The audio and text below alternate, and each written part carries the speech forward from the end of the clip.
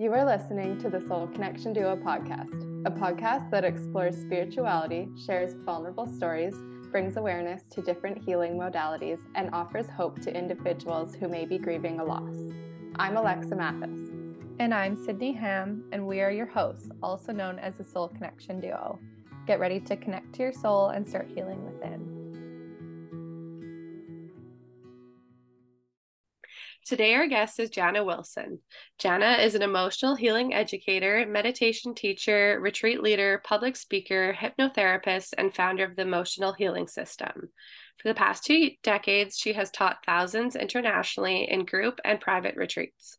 Jana trained and worked with the best-selling author and physician Deepak Chopra, MD. She lives off the grid in foothills of the Sangre Cristo mountain range in Santa Fe, New Mexico, with her husband and business partner, Dr. Lance Wilson. When she is not guiding clients to heal, she enjoys hiking, yoga, and watching documentaries.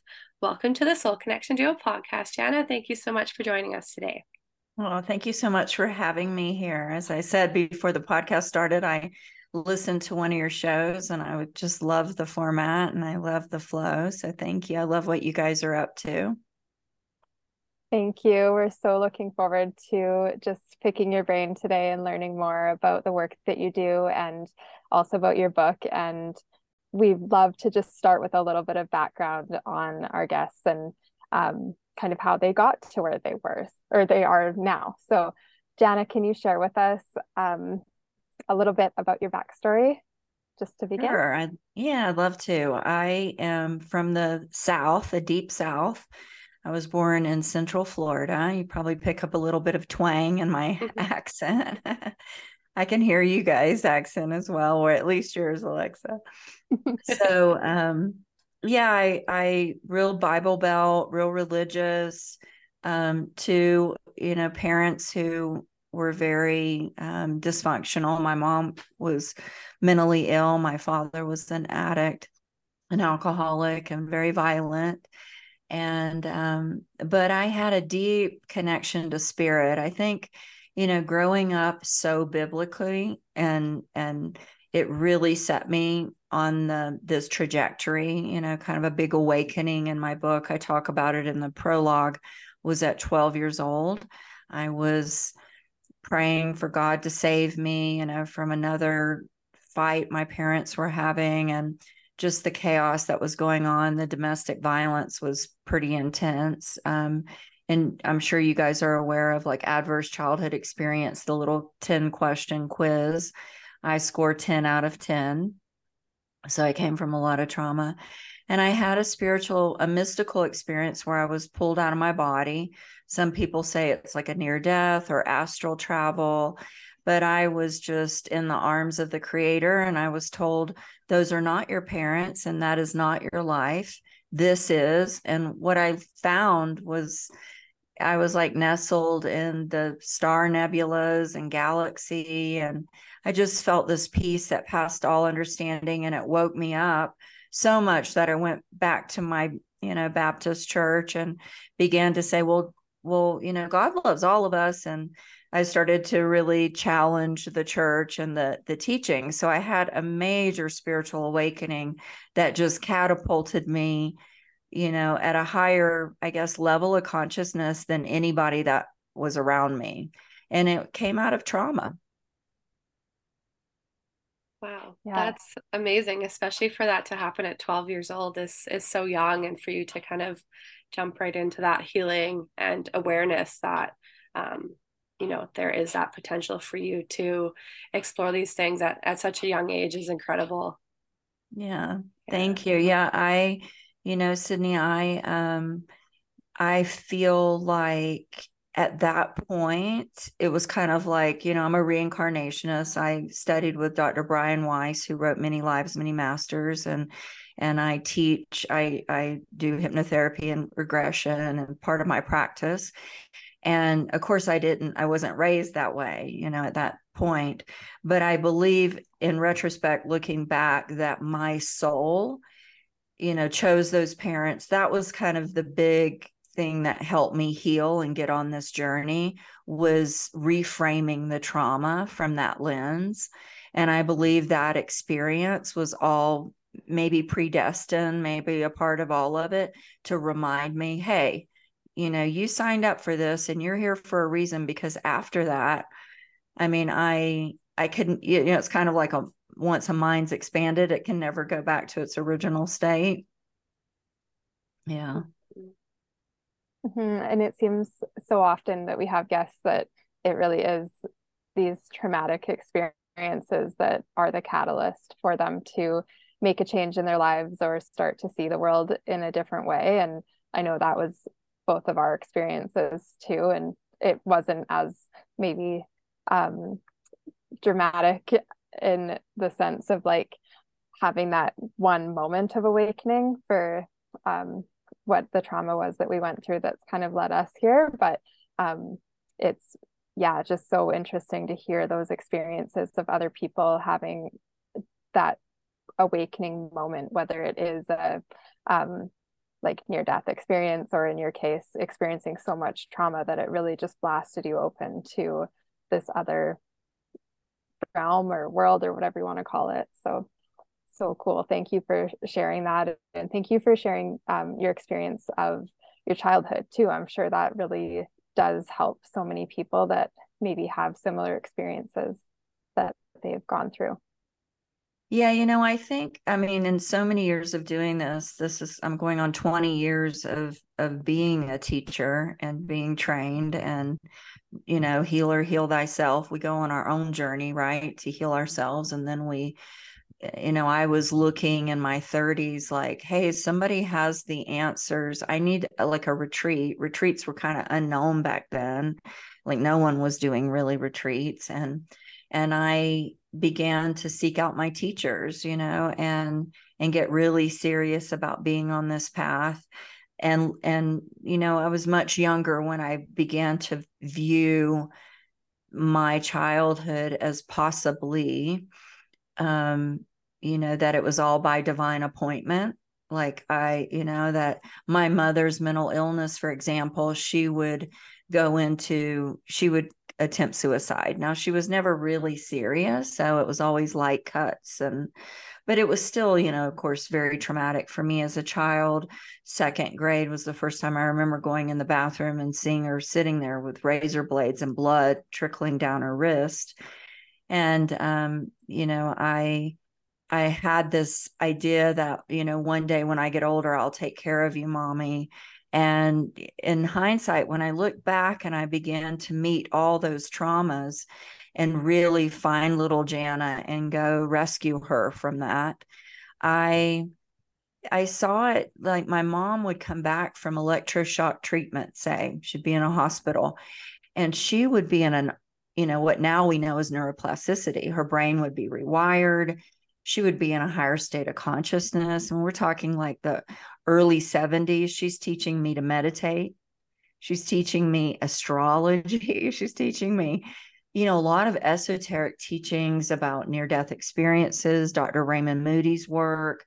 And, I'm just a little girl and my mind was just being expanded, right? And so she would go back, to her normal state of consciousness, allow my father back at the home, and the chaos would ensue again.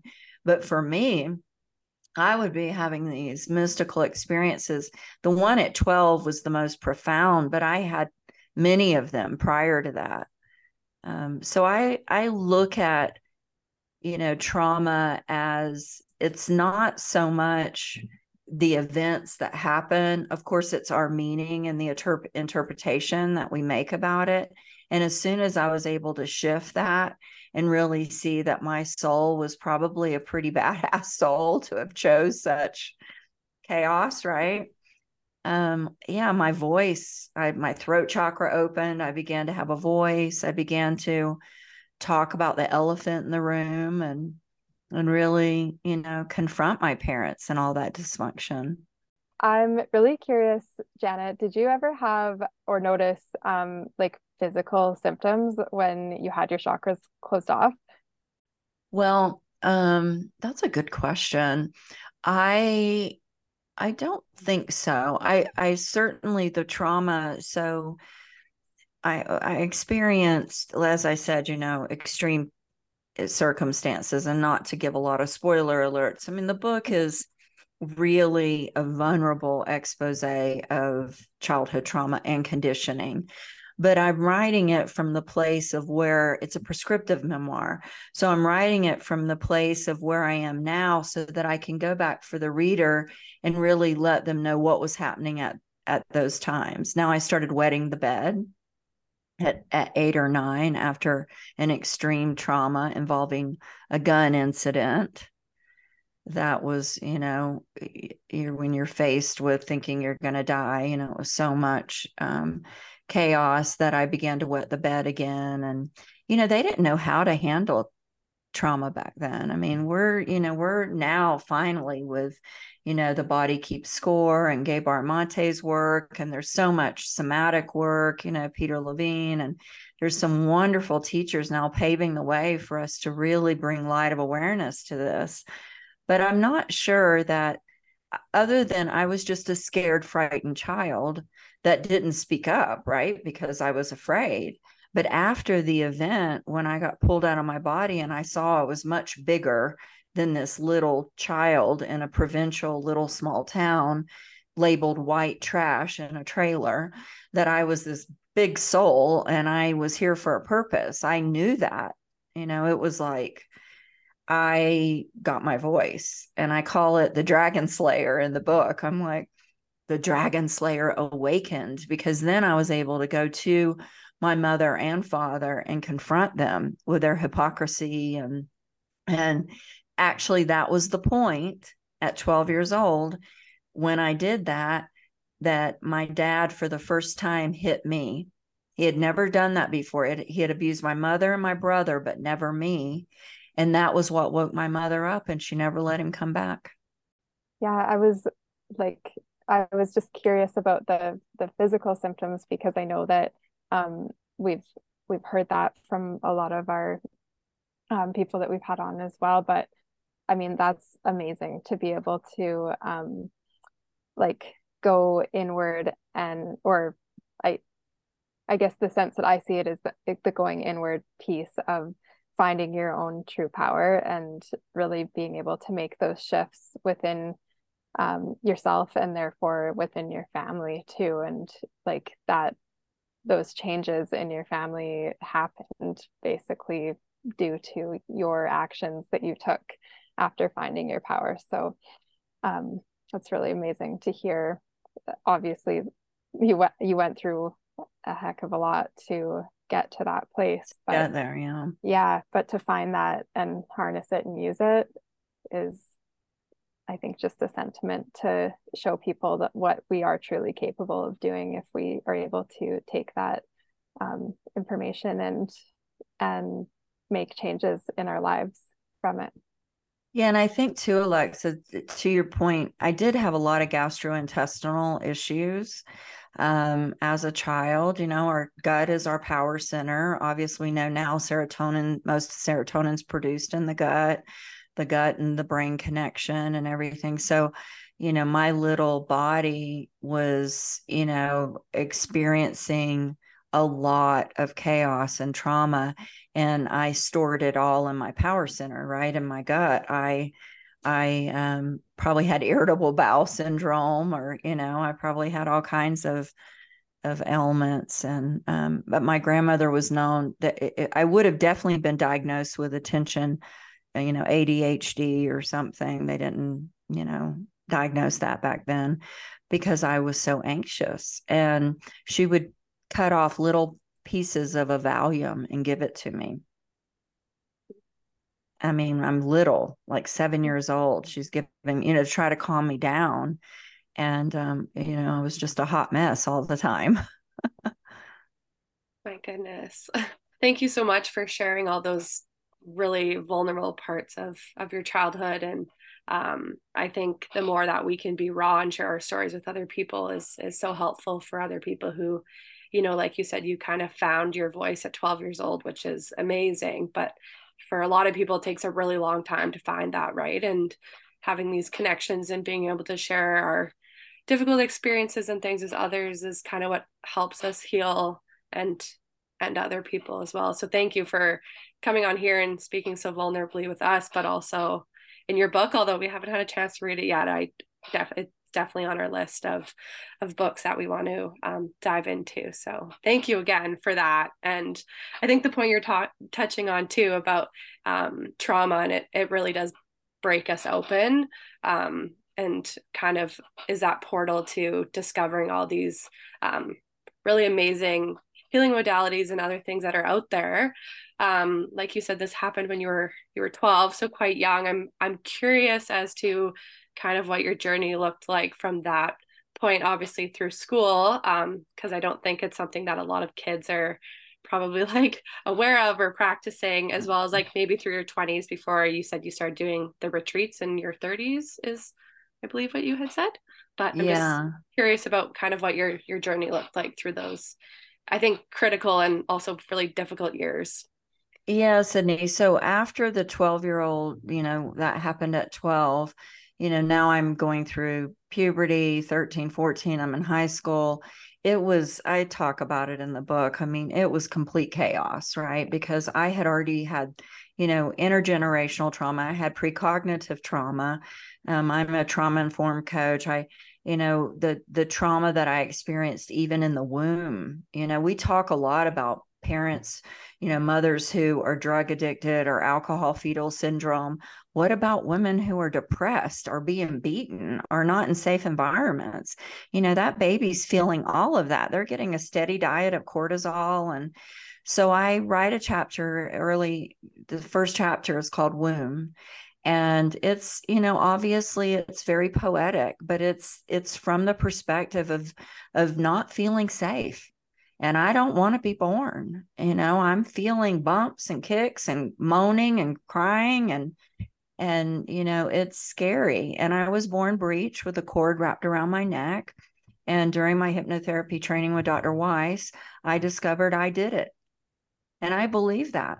I absolutely believe that. I believe that I did not want to be born. I mean, and so when it was time to be born, I just flipped, wrapped that cord, and I was like, thought I was good. It's 1965. I mean, the odds of a child being born breached with a cord wrapped around are very slim, but Spirit had something for me. And, at 12 years old, I think cannabis, I talk about that in my book, was my saving grace in high school. It was the only thing that I could get through. I grew up in a town, that is kind of a term like redneck, a lot of fighting, girls fighting, chaos. Well, I was used to that. That's what we did at home. Mm-hmm. So I was, that's what I was doing too. I was pretty smart because I was awakened. So I could really had this keen ability because of trauma, and you guys probably can understand this, you begin to read the room really well, read people's behavior. You're always anticipating. So I had an ability to point out. Now I'm paid for it. Back then I was vilified for it. But I had this ability to, point out people's shadows. And so that didn't go over too well. So I, caught myself in a lot of fights, but I was the first in my family. I stayed pretty focused to graduate high school. My mom and dad didn't graduate. My brother didn't graduate high school. And not only did I graduate high school, I went on to college. And so, I was breaking lots of cycles. And then once I got to college, I was there for 2 years. A lot of, I got raped. I mean, a lot of more trauma because, hey, I was bringing with me this core false belief. I call, false beliefs like an operating system that mom and dad gave me. You're not valuable. So I just showed the world, I'm not valuable. That's what happens to girls like me. I never even considered going to the police when I was raped. That's just what happens to girls like me. So, there was a lot of shame and I was running from it, trying to hide. And I didn't want anyone to know where I went to school in South Florida about my life in Central Florida. I didn't want to know that I was trailer trash. And, I thought, well, I'm a cute enough girl. I can just put on a mask and pretend. And then, of course, that, didn't last very long. and just a series of angels, that were so guided and protected. And my connection to spirit is so deep. And it's, when you practice psychospirituality, I mean, we can't meet the whole person just through the mind. We've got to help people find their way back to their heart and to their divinity. And so I had that experience, and it was coming back, and I got a job with Maybelline, and I was traveling around the country, which was phenomenal because I was, I got to meet Linda Carter, and it was better than college because I was learning, right? I was going to different cities, and I was out of this small town of Florida, and now I'm traveling all over the country. And a book fell off. I was in a little bookstore in San Francisco, and a book fell off a shelf when I went into this old bookstore in the financial district. And I picked it up, and it was written in 1935. So all these synchronicities would start happening. And this book was called You. It's out of print. It's very expensive to buy a copy now. But this book guided my life. It was only 62 pages. And it said, the most important subject in the world is to really know oneself, to fall in love with oneself. And I was like, oh, I don't like myself. I'm trying to be somebody I'm not. I was very fake. And I read this book, and one of the chapters, you guys, the law of attraction, 1935. I'm like, when law of attraction, when Secret came out and all of that, I was like, I've been studying that for years. I mean, it woke me up again. And then a teacher would appear on my path because I was yearning. I was so open. And, I'm living in Miami in the 80s when I came back from that tour. And I'm, 20, 21, 22.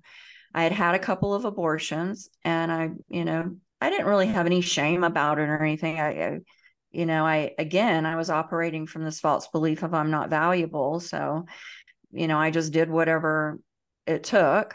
And then I got pregnant at 22, and I knew my teacher was coming. I knew that this was a pivotal point in my life to put away the drugs and the sex and the partying and all that, because I was just kind of dipping my toe into spirituality and metaphysics. And at that point, and then I get pregnant, and then game on. I'm like, oh my God, I got to figure my stuff out, because I am not going to bring that child into the world the way my parents did. And I was single. I was single for 7 years, but boy, I was on a path. I found Unity, Center for Spiritual Living. It used to be called Science of Mind. I just became voracious, and teachers appeared. Dr. Weiss appeared. He was in Miami. Marianne Williamson, Return to Love, A Course in Miracles. So as I kept opening, just when the student's ready, right, the teacher appears, and it just, catapulted me on this journey. And so by the time I'm in my 30s is when I met Debbie Ford. I'd been a student of Deepak for years. Deepak was talking quantum physics and a lot of Vedanta and Vedic science, and it was over my head, but my soul got it.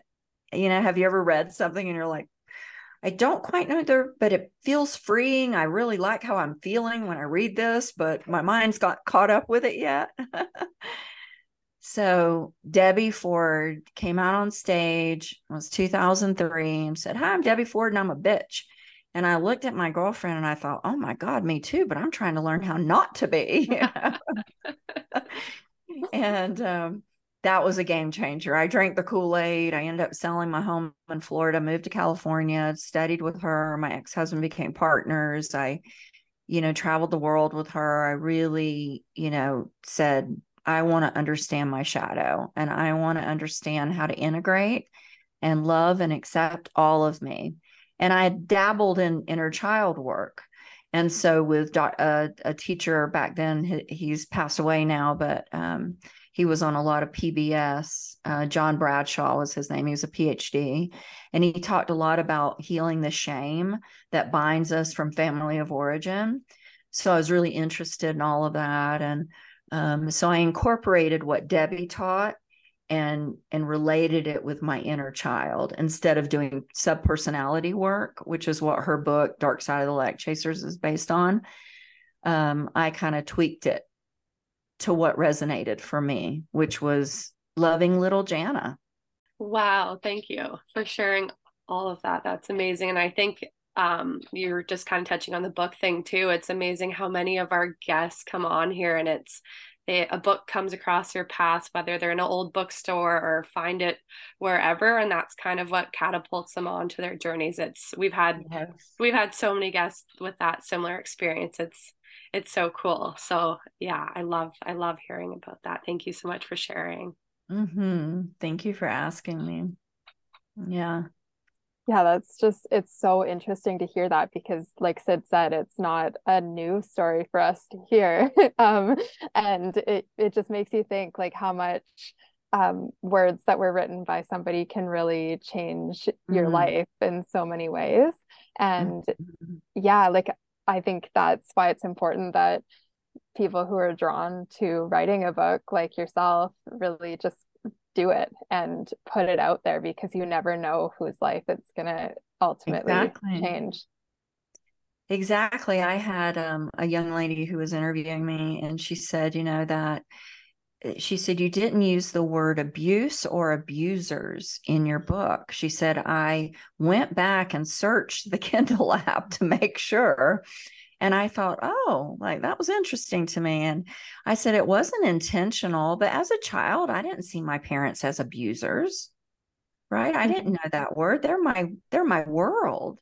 Like I loved them, they were not my resource for stability and safety for sure. My grandmother was, and my own connection to spirit. At that time, I related it more in a Christianity viewpoint, and Jesus. And I still feel like I have a close relationship with Christ's teachings and that level of consciousness. But it wasn't intentional, to leave that out. And she had said, sharing so vulnerably, like about, a lot of the symptomatic things that happened as a result of being sexualized. Of course, I began to act that out at a young age. Show my private parts to boys, little neighborhood boys, begin to, just expose and exploit myself. And she said, there were so many extremely vulnerable parts of the book, like when you went back to wetting the bed and just all the things, the sexualization, anything. She said, was it difficult to write those or consider including them? And I thought, not at all. Because truly, when you meet yourself, you're an open book. There's nothing to hide, right? And that's what I want people to be inspired by the book, that, wow, this woman shared it all. And yeah, it might trigger some people, but hey, I do somewhat of a trigger warning at the beginning, but life is full of triggers. I mean, we're adults. We've got to learn how to manage the triggers. And how are we ever going to heal if we don't allow ourselves to be triggered? Yeah. And not only the triggering piece, but the part about really sharing vulnerably. Like, I don't think we can truly connect as humans if we're not sharing the raw pieces of things we've experienced. And I've found that so much in terms of just Sid and I having this podcast. Like, how do we share vulnerably? And like we always get way better feedback on the episodes where we are truly able to share those pieces of ourselves, or our guests are able to do the same.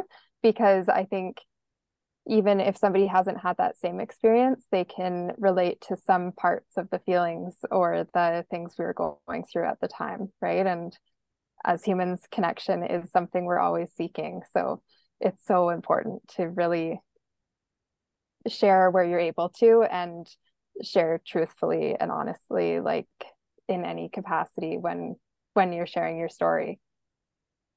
I think it was the gift of shadow work. If I go to the question and ask myself, well, what do I think someone's going to think of me? Right. That I was, promiscuous, that I cheated on my husband, that, because I share all of these things. Well, I just go to the worst case scenario. If I can make peace with that within myself and love and forgive and accept myself, I don't care what they think of me. Right. So, I mean, that's the gift of meeting yourself, right? Is saying that, this sweet little girl, and I always have clients, do pictures, but here's a picture of little Jana. I mean, the healing, I think writing the book, you guys, I think I thought, even though I knew intellectually, listen, you never arrive, healing's like an ongoing layer, right? It brought up a lot. And then putting it out in the world, it took a while. You hire a publicist, you get it out in the world, you do these podcasts. And recently I had a medicine experience, because I'm always on my own journey as well. And I was kind of, I always tell clients life is like an upward spiral.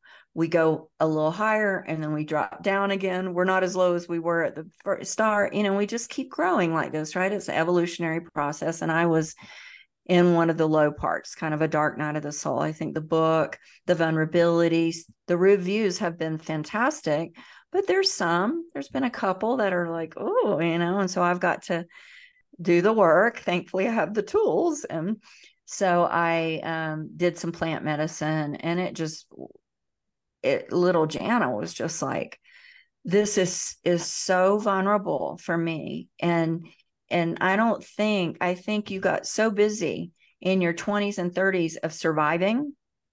This is what she showed me on the medicine, of surviving all of that trauma and then wanting to support others to heal, that I need you to listen to me again and stop pushing me so harshly and be kind. So I've kind of stepped back a little in my work schedule and really tuning in and listening to her more, and, just being gentle with myself.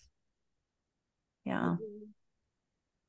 I love that analogy. I just want to repeat it again. The upward spiral. I love that. I think that's so, a lot of us, I feel like, will refer to like a downward spiral, right? Like we're just, and I love that. It's a good recognition of, all these, or in life, obstacles will come our way at some point, typically.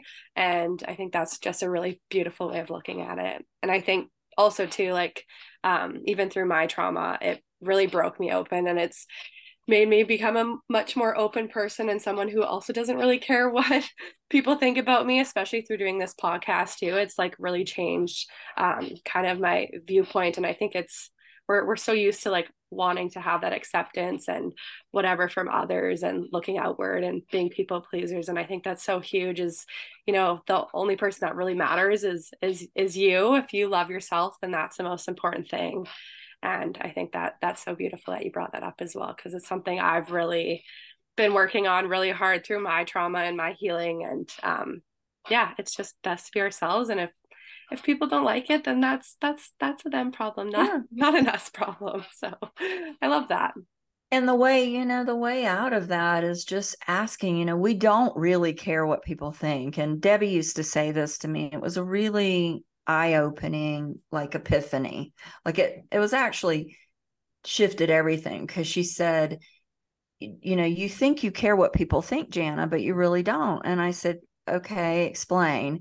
And she said, well, think of a time where people are giving you lots of compliments and you're in a lot of self-judgment. Do you accept the compliment? Of course not. I'll do something and push the compliment away, right? I'll self-deprecate. I can't accept the compliment. She's like, yeah, because you don't really care what they think. Because inside you're judging yourself for something. It could have been a meal you cooked. Oh, this was so good. Oh, no, I didn't have the right recipe. If you really cared what people think, you'd be like, oh yeah, tell me more. But as soon as they criticize you, you get upset and you think you cared what they thought. Again, it's because they're just shining the mirror, right? The light, to show you that you agree with what they're saying. So do the work, meet yourself that, oh yeah, there's a part of me, we are in psychosynthesis. It's, like a 360-degree personality. We have every part, light and dark. And when you can make peace with the parts of yourself, I hated the bitch in me. I didn't want to be angry. I just wanted to be the spiritual, loving, spiritual bypasser. But then, around my family, boy, I would rage, or I would, around people close to me, they would get to see the real Jana. And then, of course, I would recoil and judge myself and hate myself. Why did I behave that way? What's wrong with me? Why can't I just be loving and kind all the time? Because that's spiritual bypassing. We shouldn't be loving and kind all the time. Sometimes we need a fierce no and, put somebody in their place. Deepak used to say, sometimes the appropriate response is to slap someone. But that was hard for me, and so I definitely made peace with that. And I have tools, the tools I teach, and I believe they work, this emotional healing system that finally, after so many years of study, I began to see, oh, there's foundational work, and that is meditation, right? We have to have mindfulness practice. We have to learn how to be in the present moment. I'm going through Eckhart Tolle's teacher training right now for teacher of presence. And Eckhart's been my teacher for about 17 years. And so there's been times in my life where I'm just like, oh, it's so simple. It's so boring. He's just, but it's the truth. If we can't live and put our attention in this present moment, how are we going to create what we want? So I began to see a theme, there's a foundation. Most important thing, people have to learn how to just be. We're human beings, right? Breathe, feel the felt sense of the body. We hold so much trauma in the body, really have embodiment practices. So I became a yoga teacher. I've been doing yoga for 36 years. And I just, and then I started to understand the psyche. And most people don't understand this. You go to therapists and you talk for 50 minutes, an hour, right? You're not really getting down to the nitty gritty, to the root cause of why you're suffering. And so I thought, you take somebody with some fair amount of intelligence, even though they've had trauma, you can teach them essential tools and skills that if they do with practice and, discipline, then they'll arrive at a place where they don't need therapy, right? They can be their own therapist. The answers are within us. We just have to know the right questions to ask. I think that's been like a huge part of my healing journey, honestly, too. Like, I think talk therapy is great, and that's kind of where I started with mine. But I think, and I've talked about it lots on this podcast, everyone's probably going to be tired of me repeating myself, but it was once I started doing the more like kind of somatic healing, energy work, other things other than just talk therapy, is when I really did start to notice big shifts in my own healing, the physical manifestations of trauma I was experiencing and everything. So I think that's huge. And I think a lot of people as well, their journey does start kind of, or their healing journey really does start through the power of yoga. So it's such an incredible modality that we just need to make time for it in our lives. It's such a beautiful, easy thing to do. So yeah. That's so true. Yeah. Alexa, you too, are you a yogi? Currently, no. I go to the gym and lift heavy weights rather than do yoga. Yeah, I do that too. I like that too. I don't do yoga as much as I should, but it's something, my goal for this next year is to definitely incorporate it more into my life, because we've had so many people on here talk about it, and I do know the power of it. It's easy to get caught up in like the busyness of life. And I'm hoping this next year I can kind of step back a little bit from that and start to focus on incorporating more of that into my daily routine, because I think it's so important. And there's some really great teachers on YouTube, on Gaia. If you get a subscription to Gaia, there's amazing teachers.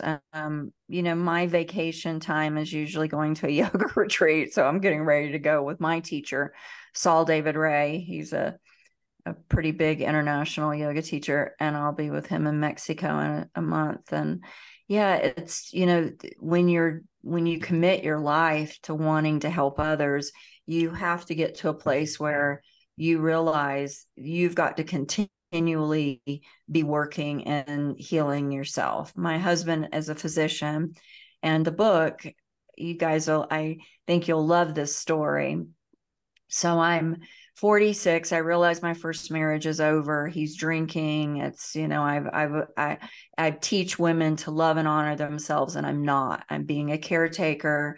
I'm in this codependent relationship. He's a good guy. He's not like my dad or anything. And he provided well for me and my daughter. Um, but I wasn't happy and I wasn't in love, and I knew I deserved more. So I was feeling kind of imposter syndrome, right? Because here I am in my 40s. I've been doing this work for a while, a decade, and I'm not living the teaching. And so finally he gets a DUI, and that was it for me. I mean, once that happened, it was easy. I was like, okay, I'm done here. So now I find myself in my late 40s alone. So, of course, I start terrorizing myself. Oh my gosh, I'm going to be alone like my mother. And, I'm just doing a lot of shadow work, desperate, gold digger. I talk about it in the book. And so I get really clear. I'd done a law of attraction training back in 2005, and it was an Abraham teaching. And it was all about scripting out your ideal future. And so I wrote out my ideal relationship, and I had worked on it from, say, 46 years old till when I met him at 48. So it was about 2.5 years. And in that time, I went back to emotionally behaving maybe like I was in my 20s again, because I'd been with my ex-husband for almost 20 years. So, from my 20s. So I'd kind of grown up with him and raising my daughter. And so I meet this younger guy, he's like 10 years younger, and I kind of have this crazy affair with him. I'm still, spirits like, it's daddy issues, I'm still working through all my stuff. And anyway, I finally end that relationship, and I still haven't got to the place where I fully love and accept myself. I still am yearning for somebody to be in relationship with. And when you're in relationship for that many years, it's hard to be alone. Part of me liked it, but then, I wanted relationships. So I'm in with one of my teachers, Sally Kempton. So are y'all familiar with Sally? I'm not. Sally Kempton, she wrote a book called The Goddesses of Shakti. So she is a teacher of like tantric yoga and meditation and stuff. And so I went to her meditation retreat at Esalen, which is in Big Sur. I'd always wanted to go there, and it's a really expensive retreat. And I've saved up, and I go to this retreat, and the whole time, every time we're meditating 6 hours a day, I would come out of meditation and I would hear leave. And I'm like, I don't want to leave. I want to be here. Like, I like this. I mean, I was having pretty crazy experiences. But finally on day 3, it was like a screaming voice, leave. So I left. And the next day I got on a plane and I headed home, a plane I was not supposed to be on 4 days early.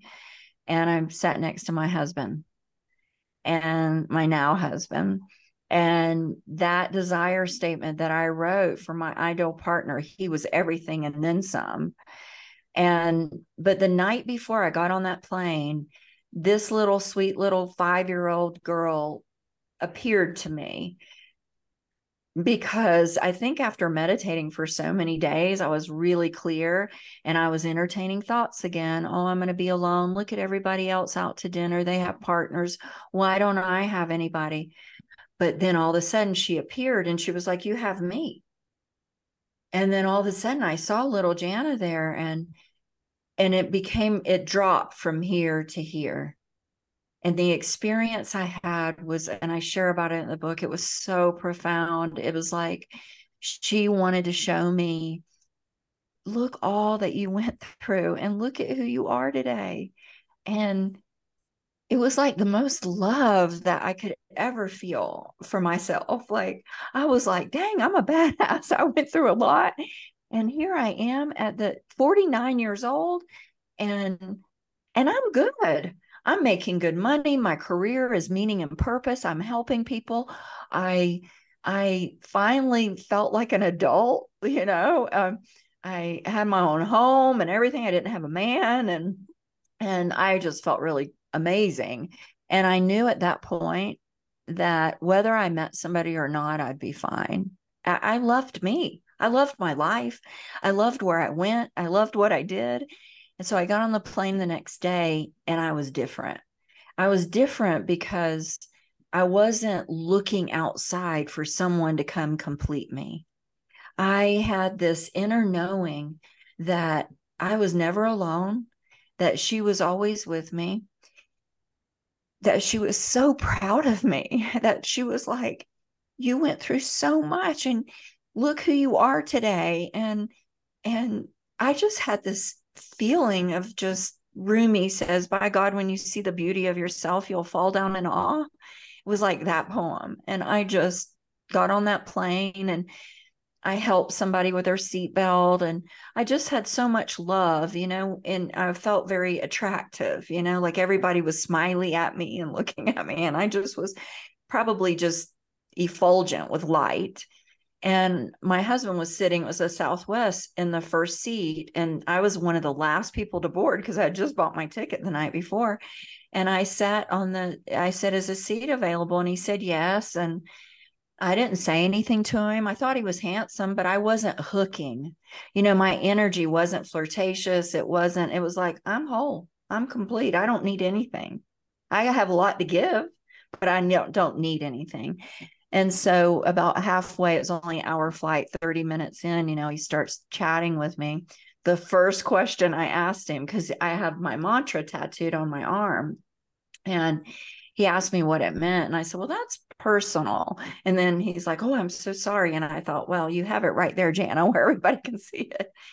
So I said, it's my meditation mantra. Do you meditate? And he said, yes. And that was my number one thing on my list. And I was like, oh, so then I was interested, and we started chatting, and we went on a date, I think 4 nights later. And we both knew that night that it was almost like we had been together and we remembered each other. And it was just, I'm home. Like we both knew. And within 2 years of meeting on that plane, which we just celebrated our 8-year anniversary, that was September 24th that we met on the plane. And we married 2 years later. Oh, that's Sydney's birthday. Really? Yeah. Oh, I love a that very story. special day. Yeah. Sure.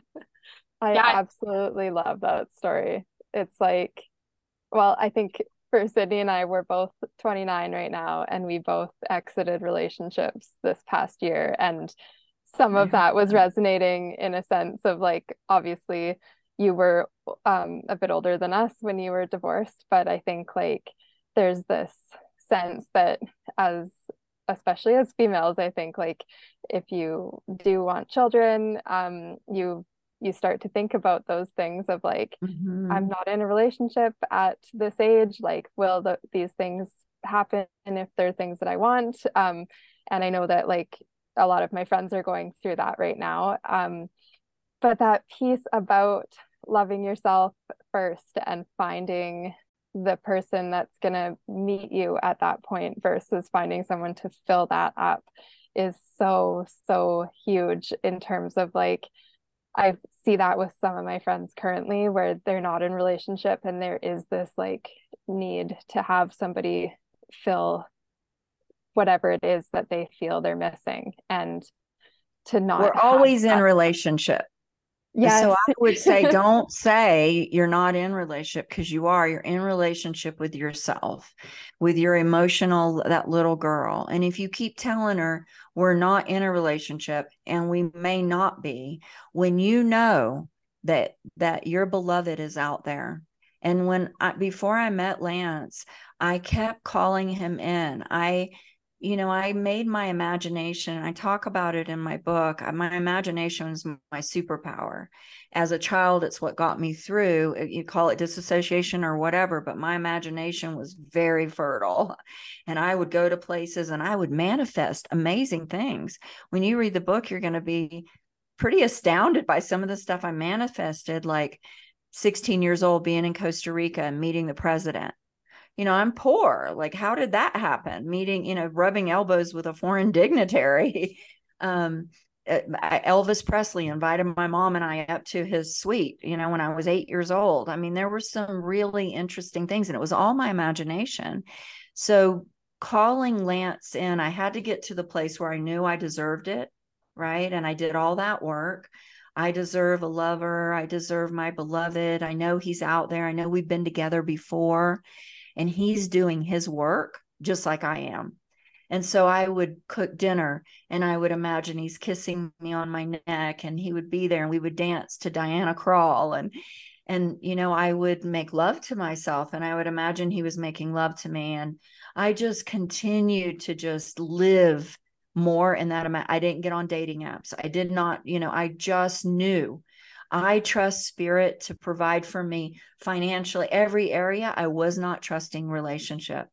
And that was my last piece. It's like I still wanted to control it. But as soon as I knew and I started to call him in and say, I know you're doing it. He lived an hour away from me in Albuquerque and I was in Santa Fe. And he was going through a divorce. And he was just learning shadow work, and he was doing all this work just like so when he showed up, you guys, it was so easy because I had already imagined the things he would say, the loving, words, the telling me I'm beautiful and how happy he is and all of that. And so, of course, when he showed up, I didn't do the old behaviors of pushing him away. Oh, he's too nice. He's too, I need a bad boy. That was the old Jana. I was like, no, I deserve this. This feels good.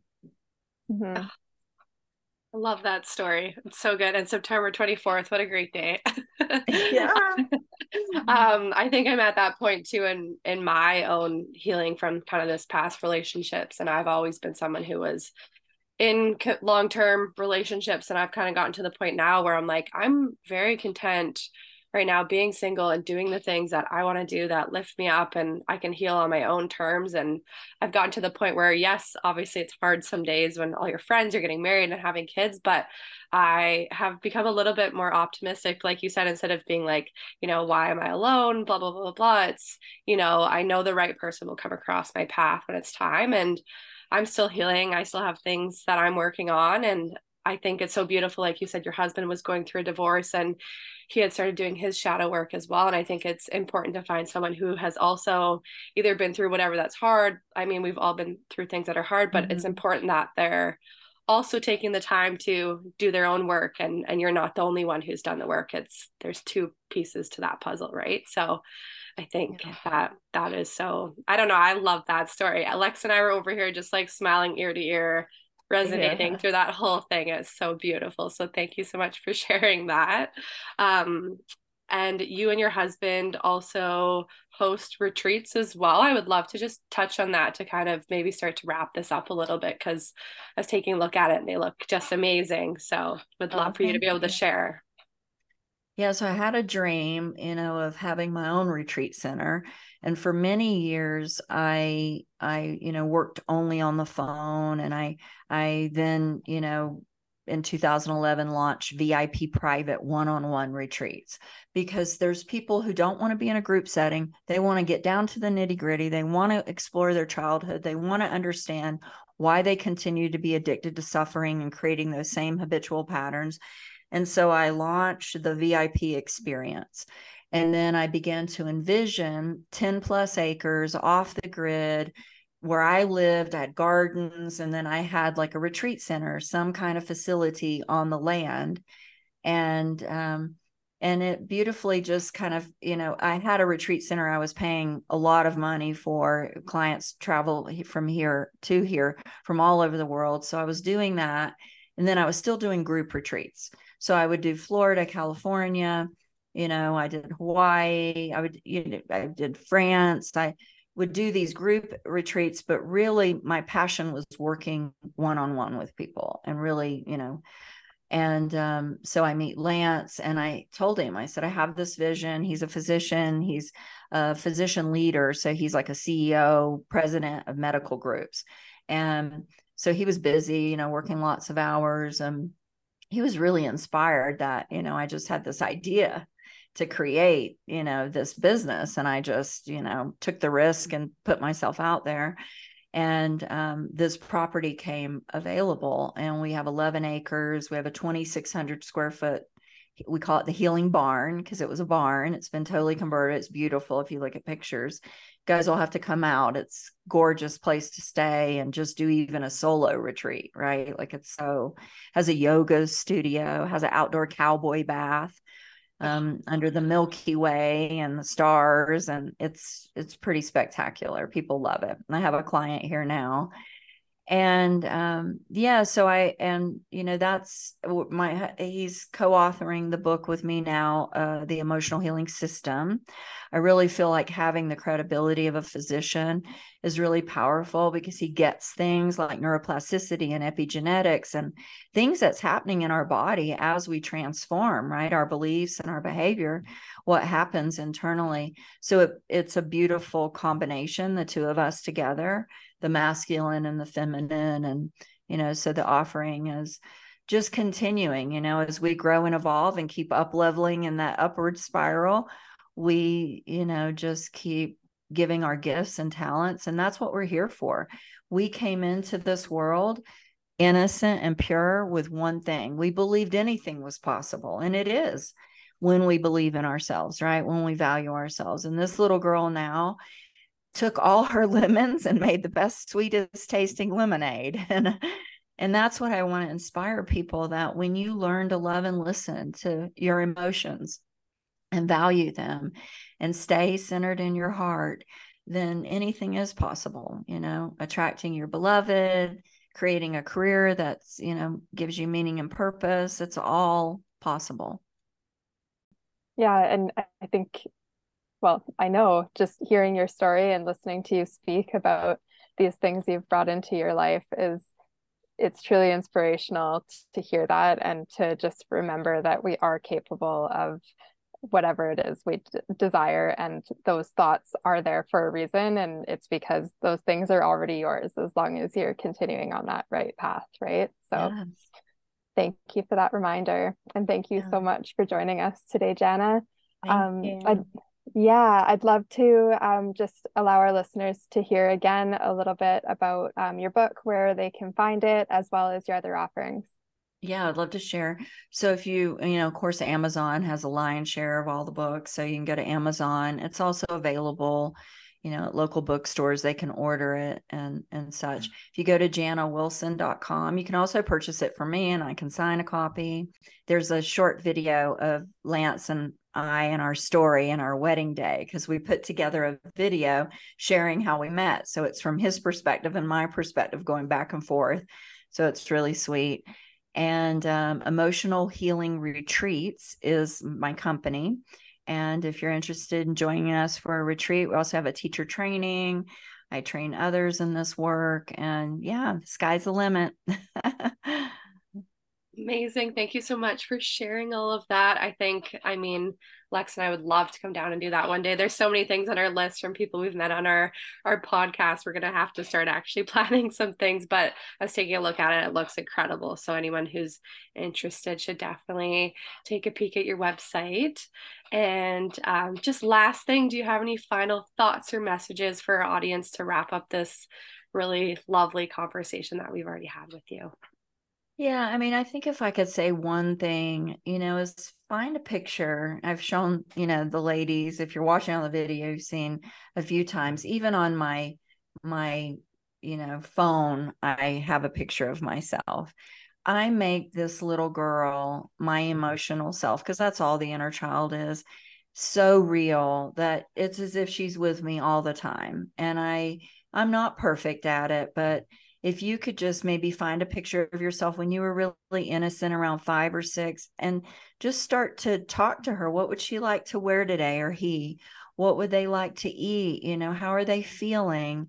What are you thinking or saying to yourself that's causing them to feel anxious or fearful? Begin the dialogue with yourself, so that it's not some abstract concept anymore. It's actually a real little child that's always with you. The author of The Alchemist, I think it's Paulo Coelho, the Brazilian, there's a beautiful documentary called The Power of the Heart. And in it, I love it. He says, I'm going to butcher his accent, but he says, do you want to know your heaven or your hell? He said, I will tell you. He said, on the day of your death, on your deathbed, there will be a little boy or a little girl there. And if you know them, that will be your heaven. But if you don't, that will be your hell. So get to know your inner child. That's the part of you that is just perfect and holy and lacks nothing and is adventurous and lives in a sense of wonder. And as my website says, it's never too late to have a happy childhood. I'm a testament. Love that. Thank you again, Jana, so much for everything you've shared with us today. And we can't wait to share this with all of our listeners. Well, thank you for having me. Big hug to both of you. Thank you for listening to the Soul Connection Duo podcast. We hope you enjoyed this episode. Your support for our podcast helps us to grow our amazing community and allows us to create new and exciting episodes each month. Please leave us a rating and review on your favorite listening platform, and be sure to follow us on Facebook and Instagram for new content, updates, and more.